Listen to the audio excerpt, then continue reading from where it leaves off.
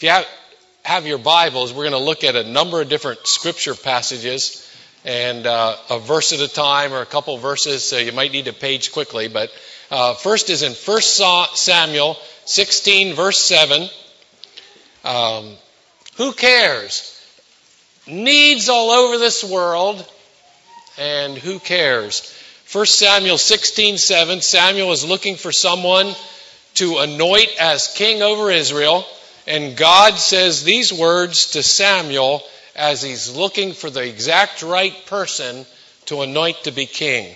Do not look at his appearance or at the height of his stature, because I have rejected him. For God sees not as man sees, for man looks at the outward appearance, but God looks at the heart. God sees differently than you and I do. We tend to look at people's outward appearance. We come to quick conclusions and judgments, oftentimes just based on how some people look on the outside. And God says to Samuel in choosing a king, don't look how tall he is. Don't look at how attractive he is. Don't look at the outward appearance, because I don't see like you people do. I don't see like that. I look at the heart. Your heart is very, very important to God.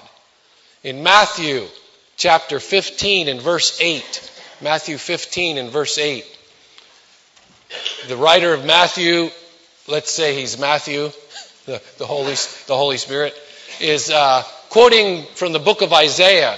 And we read these words in Matthew 15 verse 8, this people honors me with their lips, but their heart is far from me. This people honors me with their lips, but their heart is far from me. It is possible to say that you care. It's possible to sing praises to God. It's possible, probably even to quote scripture verses with your lips, and yet not really mean it in your heart. Your heart can be far from God, even though you are honoring Him with your lips. In Psalm 51, verses 16 and 17, trying to go back and forth, Old Testament, New Testament, Old Testament, Psalm 51, verses 16 and 17, the sacrifices of God, the things that please God. What does God desire? The sacrifices of God are a broken spirit, a broken and a contrite heart. O God, you will not despise. Your heart, my heart, the heart of Fellowship Bible Church, your individual heart as a member, as a body of this believers, is very, very important to God.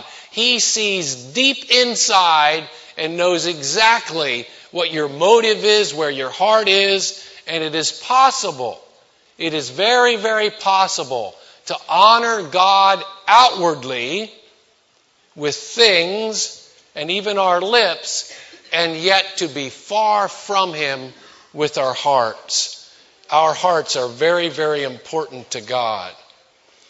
A couple years ago, I was in front of one of my classes at Lancaster Bible College, in my evening class, and I was standing up front, and it was an evening class, so most of the students were sleeping already.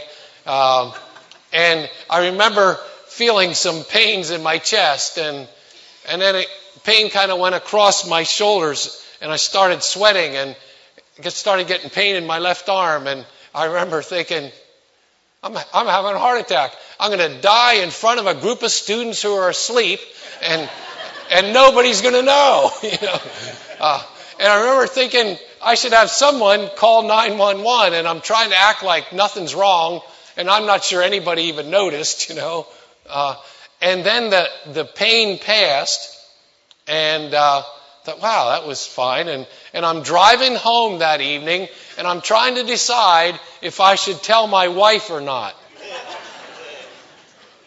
Now, what do you ladies think? Some of the ladies are saying yes. The ones that love their husbands, they're saying yes. And what do you men think? The men are out there thinking, why would you tell your wife? What? Why? So you got a little chest pain. I mean, what's wrong with that? It's probably gas, So I shouldn't have said the G word in church. Well, and my wife's a registered nurse. That just makes it worse.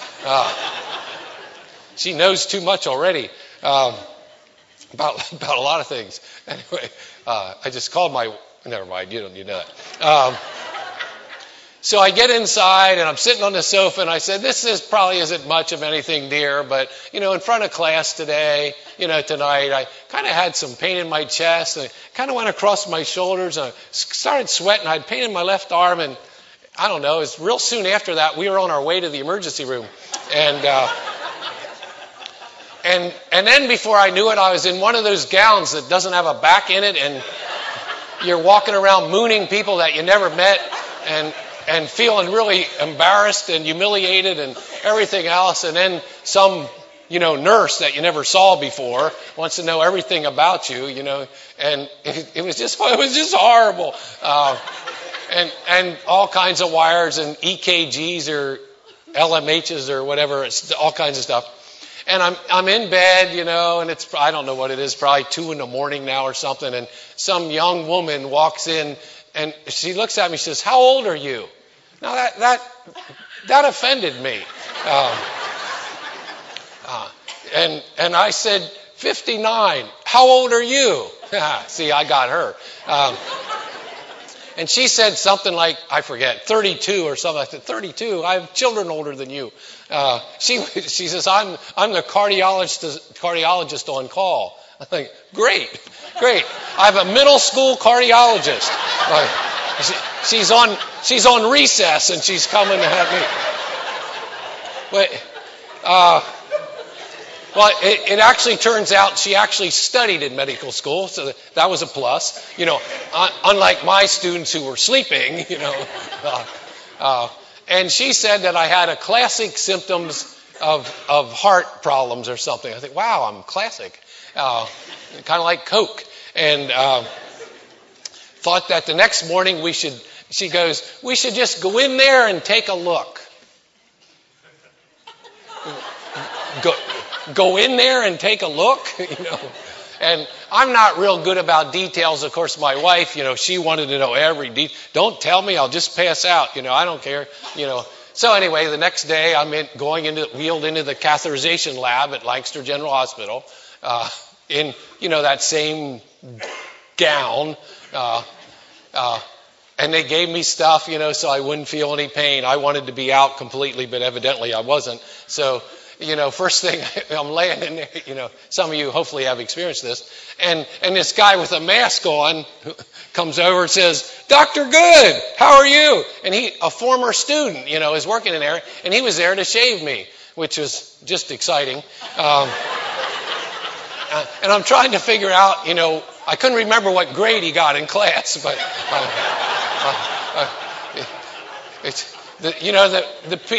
the strange people you meet at strange places. But anyway, his name's Bill. Never mind. Just thought of something else. Anyway, so I'm laying there, and they're doing the catheterization and blah blah blah. It's all whatever. This is fine, and then I hear my cardiologist. This was a different cardiologist. This was an elderly man, but that was encouraging. And he said, and seemed rather concerned, he goes, "That slipped out. Why'd that slip out?" And I'm trying to figure out what could have possibly slipped out, and it didn't sound very good at all. And you don't particularly want your cardiologist to say something like that. Wouldn't you think he would know why it slipped out? And then I started feeling horrible chest pains. It actually did hurt. I didn't cry though. I was highly medicated. And it felt like my left arm was being crushed. And I'm thinking, I'm having a heart attack here. Why did I come into this place? I should have stayed outside eating potato chips. It's got the same effect. So then I said, I'm having pain. This is painful. And he says, and I hear him say, he needs morphine. And see, that scared me too. I didn't want to be a drug addict in the heart catheterization lab. And eventually I'm out on, they wheel me out. I'm in whatever, the recovery area, and I hear one of the nurses saying to the nurse standing by me, and my wife standing there, and she didn't look real happy, and that concerned me. She knew things I didn't know, and the nurse says to the nurse that's going to wheel me somewhere, she says, "Take him up to the heart failure floor." I have thought of trying to give some nurses some, proper etiquette. Call it the heart recovery floor or something. Just kind of trick us a little bit, or call it the fifth floor. Call it that. So I'm getting wheeled up to the heart failure floor, and I, learned. That's when I learned that I had had a heart attack during the procedure, and because something slipped out, and so I'm in there for I forget, I think a week, something like that, and because of officially having had a heart attack, and so I wanted. They had selected movies that I could watch. It was so nice. Of course, I'm sure we got billed for all those movies. Got billed for everything.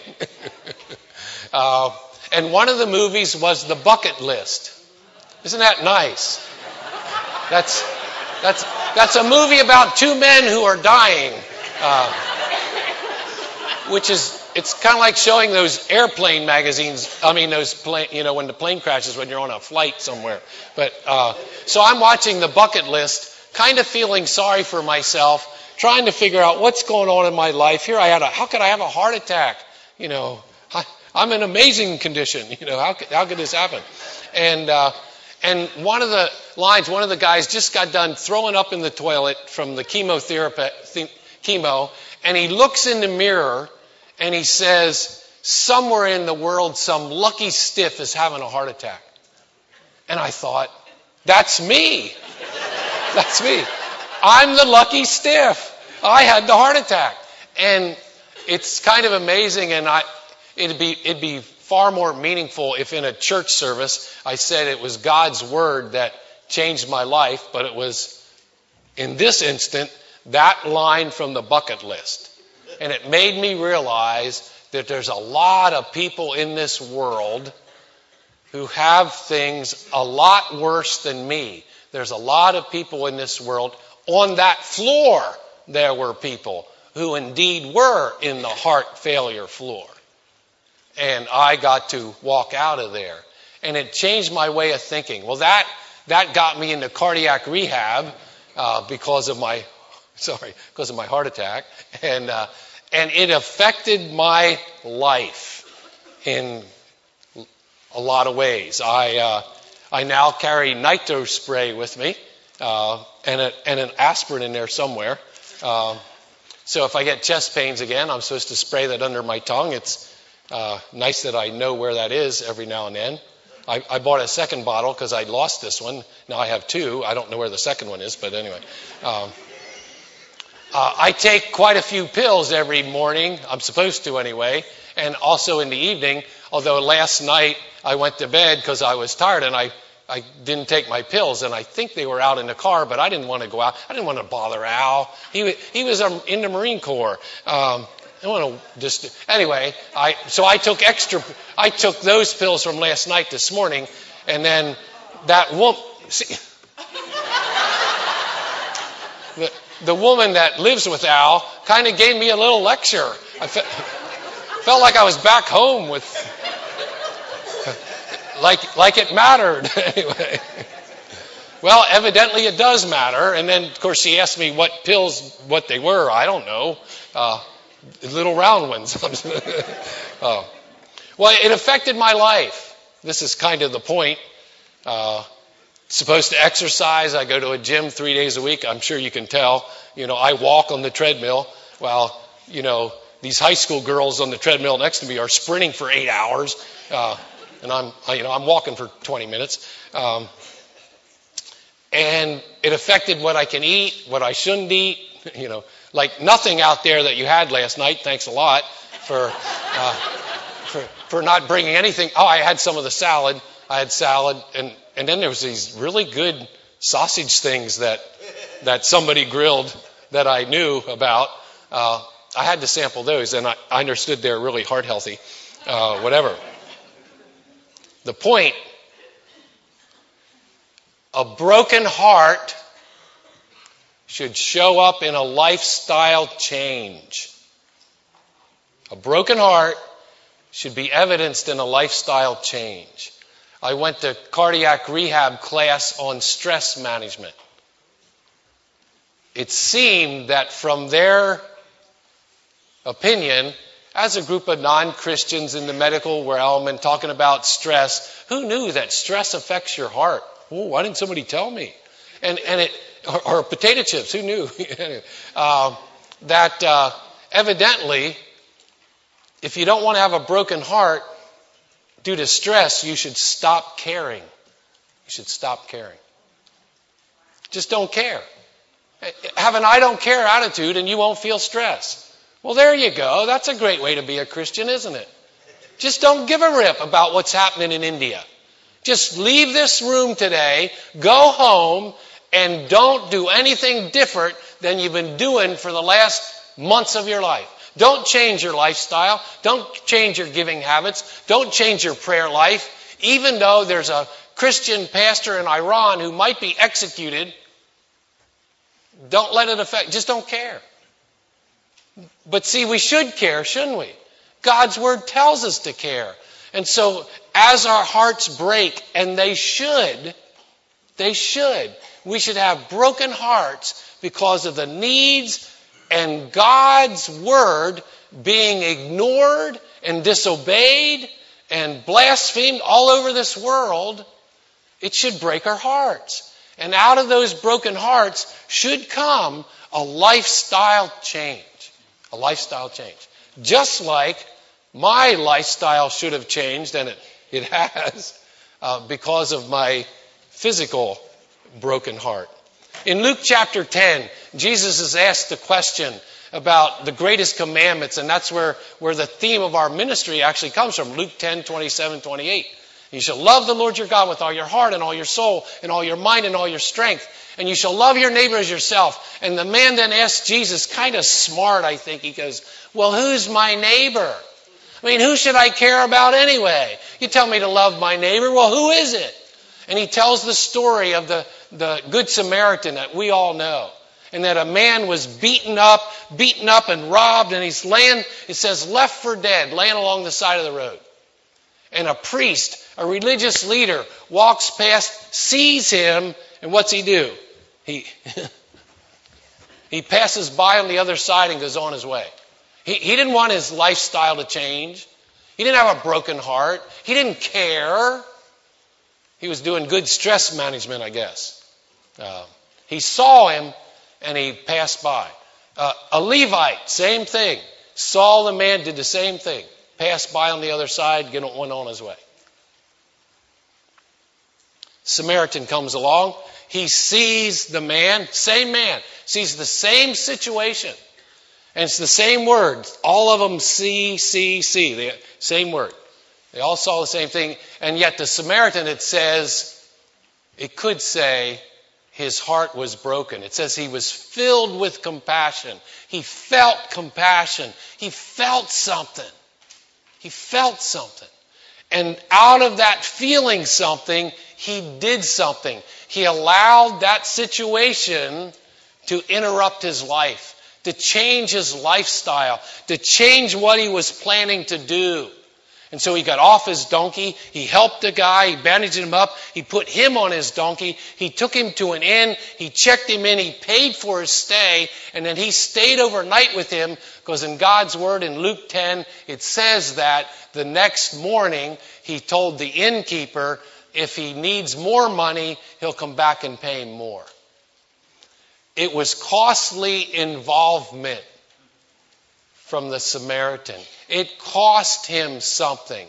It cost him, and not just money. He didn't, sometimes I think in America, with some of us, it's the easiest thing to do is write out a check, throw it in the basket, and feel good about ourselves because we helped some poor person somewhere and go our merry way. But he invested a day of his life. He altered his plans. He didn't go where he was planning to go because there was a man in need, and he stayed overnight in the inn to help take care of that man. So maybe in some of our lives, how we show, not just with our lips that we care, not just honoring God with our lips, but out of our heart, it might change what we do. Even, for example, not going on that vacation, but maybe visiting one of the missionaries we support instead, or putting a work team together to go help build a church that the $4,000 that this church raised can build over in Malawi. Or, I don't know, maybe giving up a can of soda every week. What's that, $2? I don't know. For a bicycle, what's that? $10 a week for 11 weeks is $110, and you got a bicycle for a pastor in Africa. Every one of us could do that, couldn't we? You know, or $1 a day almost for 110 days.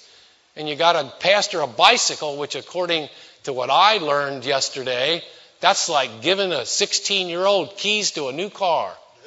Like, wow, a bicycle? I got some in my garage that our grandchildren won't ride because they're not new. Yeah, I'll show those grandchildren. See if they can ride my old bikes. Yeah. Anyway, well, the tires are flat too, but. Let me close with this passage from 1 John chapter 3, verses 16 through 18. We know love by this, that he, Jesus Christ, laid down his life for us, and we ought to lay down our lives for the brethren.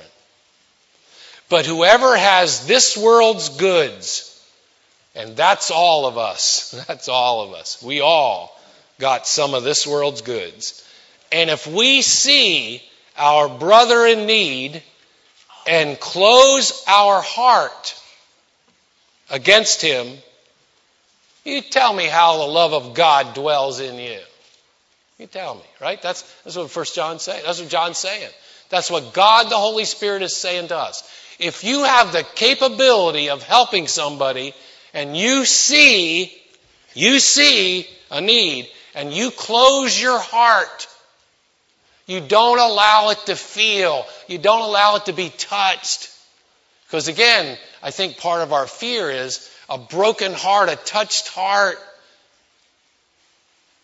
results in what? A changed lifestyle. Then we have to change some things. We have to eat fat-free hot dogs. You ought to try a couple of those sometime. They just sit there and get black and don't expand at all. Who knew how good fat tasted? I hope you all are condemned to eat fat-free hot dogs. But I shouldn't complain, especially in the light of many, many people who probably would be very, very happy even for a fat-free hot dog, right? So I should, and you can tell me later, but I should quit complaining. I should quit complaining. I should just be thankful I'm alive, right? And I think I am. But evaluate it in your life as you see the needs, and if you've been challenged by what you've heard and seen this weekend, and think about it. Mull it around, discuss, talk about it. How can you adjust your lifestyle? How should you adjust your lifestyle in the light of what you've seen? In Revelation chapter 3, verse 16, and I've been to Laodicea. All the 7 churches in Revelation are in modern day Turkey. And every single one of them where a church used to be is now basically almost 100% Muslim. No churches. You can sit in Ephesus in the amphitheater where the Apostle Paul was in Acts 18, and there isn't a church there. And I've been to Laodicea, and at the first times there, they hadn't done any excavation work. And it looked like a field of vomit. It looked like it was just a field, and there were hunks of rocks that you could kind of tell used to be buildings, and that was it. And there was a sign there, the site of the ancient church at Laodicea. What does God's word say in Revelation 3? I've seen your deeds. You are neither hot nor cold. What are you? Lukewarm. Apathetic. You don't really care. And what does God say? I will spew you out of my mouth. I'll spit you out of my mouth. I will vomit you out. And God that's the picture. God is sickened by a church that is lukewarm. That is lukewarm. And I don't think any of us in here want to be known as God's vomit. It's God's vomit, right? So what does that mean? That means we need to care. It means we need to care. That means we need to, in response to our broken hearts, out of our love for God and our love for people, then we adjust our lifestyle and not just honor God with our lips, but with our actions. So if we now know about the brethren who are in need, and how does the love of God dwell in us if we don't respond? Let's pray. Our good and gracious God, thank you. Thank you so much that you got involved in our lives, that your Son was willing to put on flesh and to come and to give his life so that we might know forgiveness and we might have a relationship with you. That is amazing. And thank you that he didn't just die for us, but for the sins of this whole world. And I pray that you would forgive each of us for just the times that we've closed our hearts, that we've lived our own ways, that we've passed by on the other side, as it were, when we've seen needs and heard about them. And I thank you for even the response to provide a laptop that will help serve and reach people in India. And I pray that you would continue to stir up Fellowship Bible Church for everybody and as a body and as individuals to be adjusting our lifestyles so that this church will be known throughout the world as a church that loves you, not just with their lips, but with their hearts. Thank you. And we pray this in Jesus' name. Amen.